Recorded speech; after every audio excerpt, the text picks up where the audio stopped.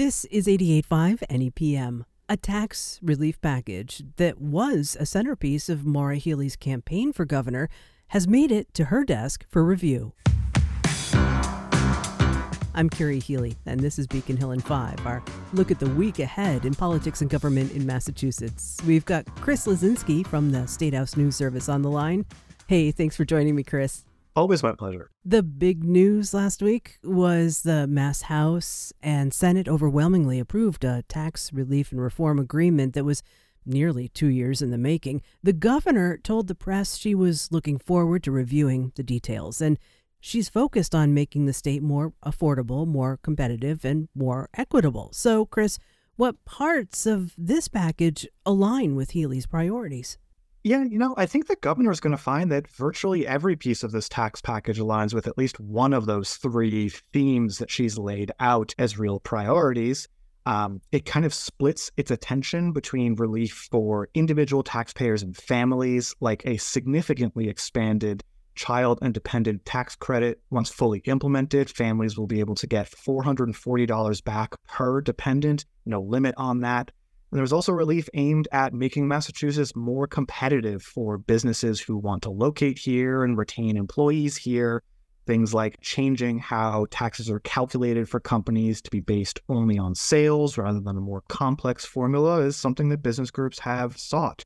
A third piece here that I think the governor will claim as fitting within her priorities is there's a lot of credits here aimed at boosting housing production in particular, which, as you and I both know, we cover this all the time, is such a central issue across all of Massachusetts because there's just not enough housing for people to live in. Did lawmakers include anything she'll likely strike? I don't think there's anything that jumps out at me as likely to draw a veto from the governor. There are a couple of pieces that have drawn some criticism from Republicans. These are two changes to voter-approved tax laws. One is that law known as 62F, which listeners might remember from last year. That's what sent checks back to taxpayers because state government collected too much.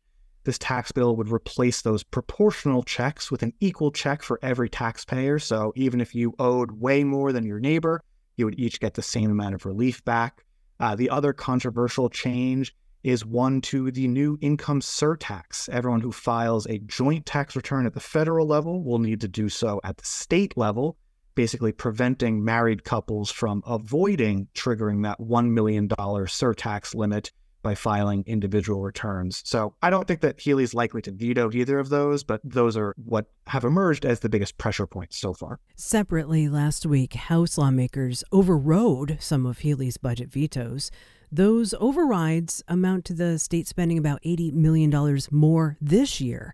What are some of those items? Yeah, some of the things that the House wants to ensure get the full amount of money they approved are the Hey Sam Suicide Prevention Helpline, nonprofit security grants. These are grants to help groups like churches, synagogues, other nonprofits ensure that their facilities are physically secure.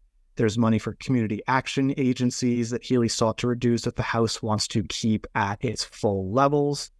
Really a wide range of different priorities, typically with a few $1 million at stake.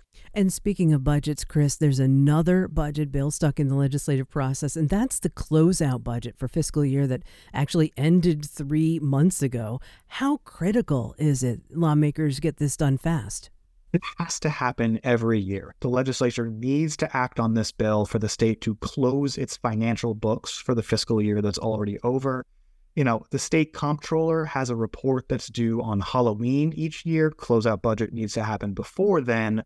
That being said, the legislature is the legislature, and they have made a regular habit of blowing past any shred of a deadline and getting that closeout budget done whenever they feel like it. But with all of that budget stuff to deal with, I understand there are some policy priorities that could now take center stage in the state House and Senate. Chris, what's likely coming up? Let's keep in mind that legislative rules call for formal sessions for the year to end November 15th this year. So we've got just about 5, maybe 6 weeks left. In that span, we know that the House still has intentions to take up a wide-ranging gun reform bill that Speaker Ron Mariano rolled out. This drew a lot of blowback in the summer and prompted Mariano and his team to punt it until the fall. But As far as we can tell, that still remains on the agenda.